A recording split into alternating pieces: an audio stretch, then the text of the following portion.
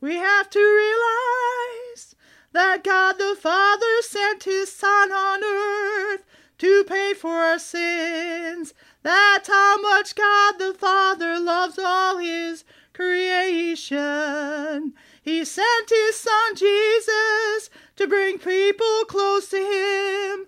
Jesus had to die on the cross to pay for all of our sins. What a sacrifice He made! What a sacrifice He made! We all need to know why this happened.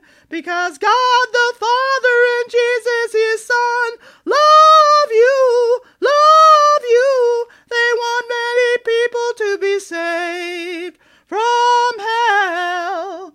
Because within us is love, and God the Father and Jesus loves us so much. They want to save you from going to hell.